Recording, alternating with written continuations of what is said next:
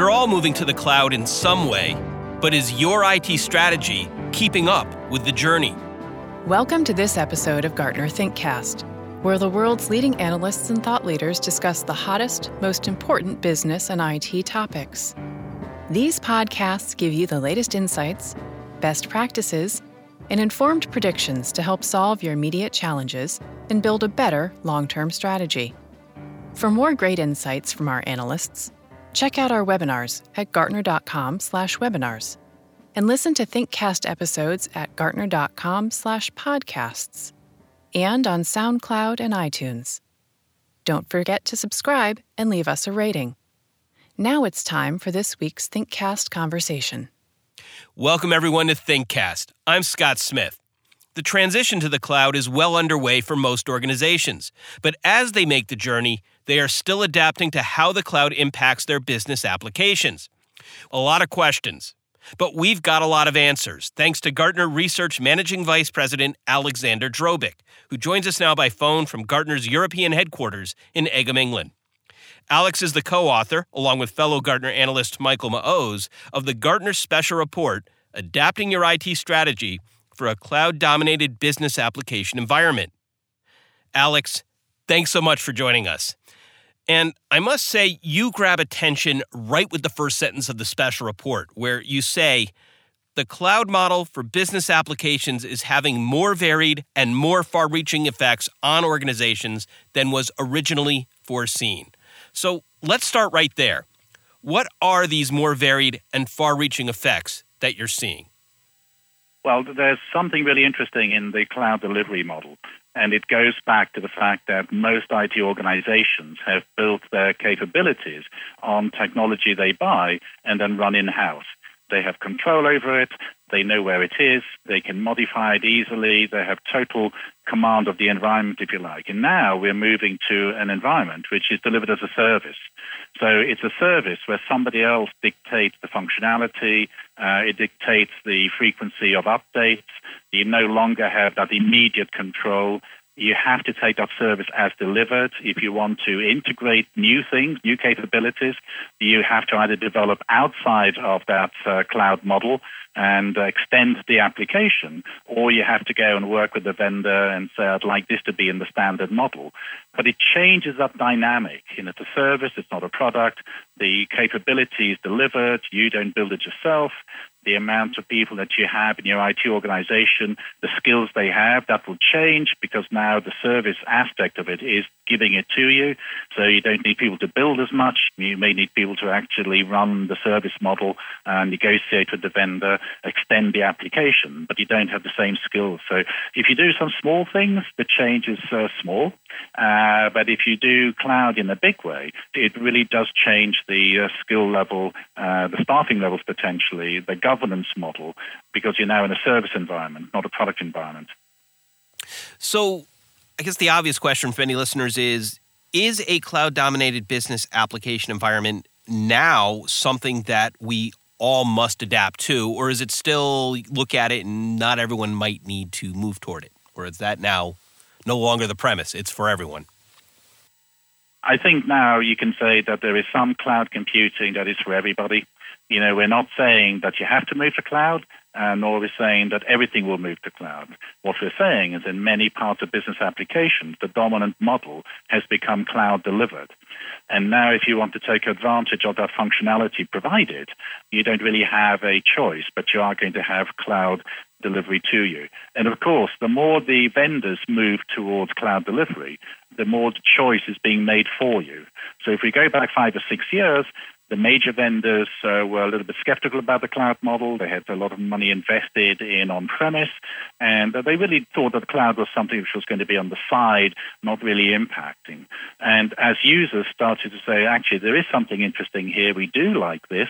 Maybe not for everything that we've got at the moment. There's still an evolution that we have to go through.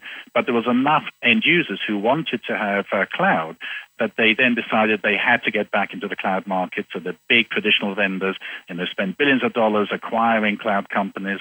The cloud companies had more money coming into them from investors. And now for certain categories, if you want the latest in business functionality for your business applications, you can only really get them through cloud. So the choice you have is new functionality by cloud or old functionality. And it's for that reason it's become a more interesting discussion for companies to have, to see what shape of their business applications, what shape of their IT stack, which pieces would work for them given business advantage, where cloud is not right or not yet mature. And it's not a binary. You can't say you've got to all go to cloud, and you cannot say you shouldn't do anything on cloud. The reality, most companies are in what we call the hybrid situation, where they have a lot of on-premise. They also have a growing number of cloud-based applications. A quick reminder that you can check out the webinar on this topic and so many others at Gartner.com/webinars. Also, make sure to check out the special report, Adapting Your IT Strategy for a Cloud-Dominated Business Application Environment, now out on Gartner.com. And Alex, let me build off that title, in fact. How are organizations doing at adapting their IT strategies for this? It does depend on the industries and the type of company. So if you're a smaller company, mid-size, upper mid-size, maybe you're not so much product-centric. Maybe you're looking at HCM, CRM, finance, those kind of business applications as your core. Moving to what we call the flip model, which is basically saying we're going to obtain all of that from the cloud, that's viable today.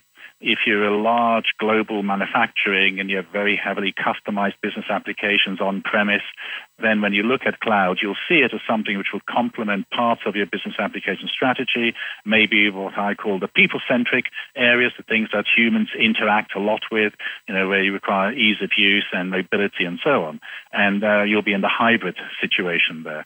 Whether we see cloud penetrate the super large companies by more than 80% in the next few years, I think is one of those big questions that we're watching out for. But certainly there is an assumption that 70-80% of commodity business applications will be good enough for a company to provision from a cloud. And therefore it now becomes a discussion of control, a discussion of cost and price and so on. And we've still got to see that one play out as the vendors change where they're going to be focusing their business applications provision for end user organizations. As you mentioned, we're really at various stages, whether it's the industry, whether it's the size of the company, whether it's just the maturation of the cloud tools and services in our specific area for our needs. That said, what are things that you recommend to your clients that you're saying enterprises should be asking themselves to determine where they are on that adaptation, the adoption spectrum, to, in fact, make sure they're on the right path or they know how much more they need to do?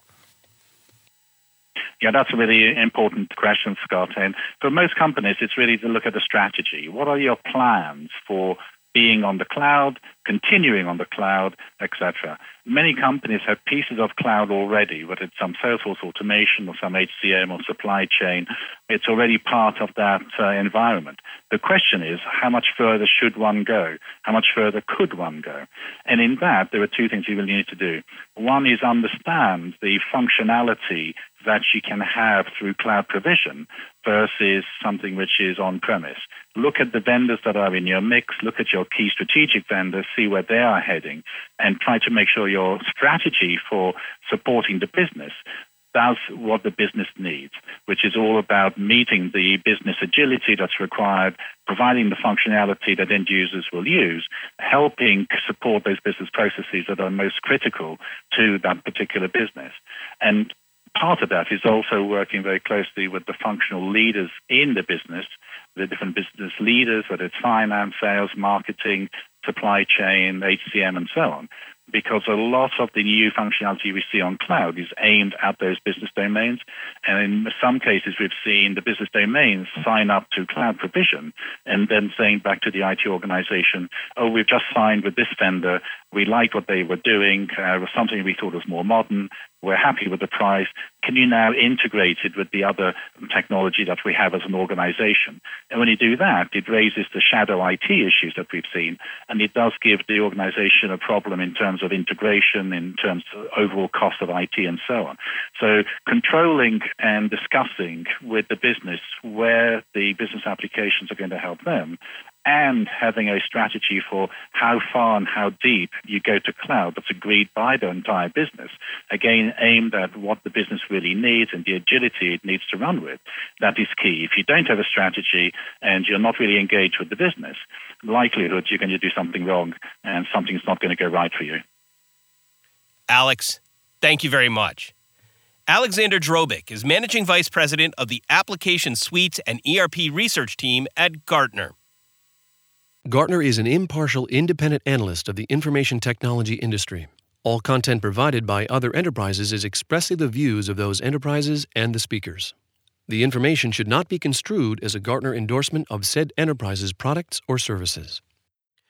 This has been ThinkCast with Gartner analyst Alexander Drobik. Make sure to watch the webinar on this same topic, which you can view at gartner.com/webinar. And make sure to join us again for another installment of ThinkCast. I'm Scott Smith. Thanks for listening. And that's another episode of ThinkCast from Gartner. Let us know how we're doing and what you'd like to hear more of by emailing us at gartnerthinkcast@gartner.com. That's Gartner ThinkCast, all one word, at gartner.com. And don't forget to check out the Gartner webinars at gartner.com/webinars. And look for more of our ThinkCast conversations at gartner.com/podcasts. You can also listen and subscribe to Gartner ThinkCast on SoundCloud and iTunes. And make sure to rate us so we know how we're doing. Thank you again for listening to ThinkCast.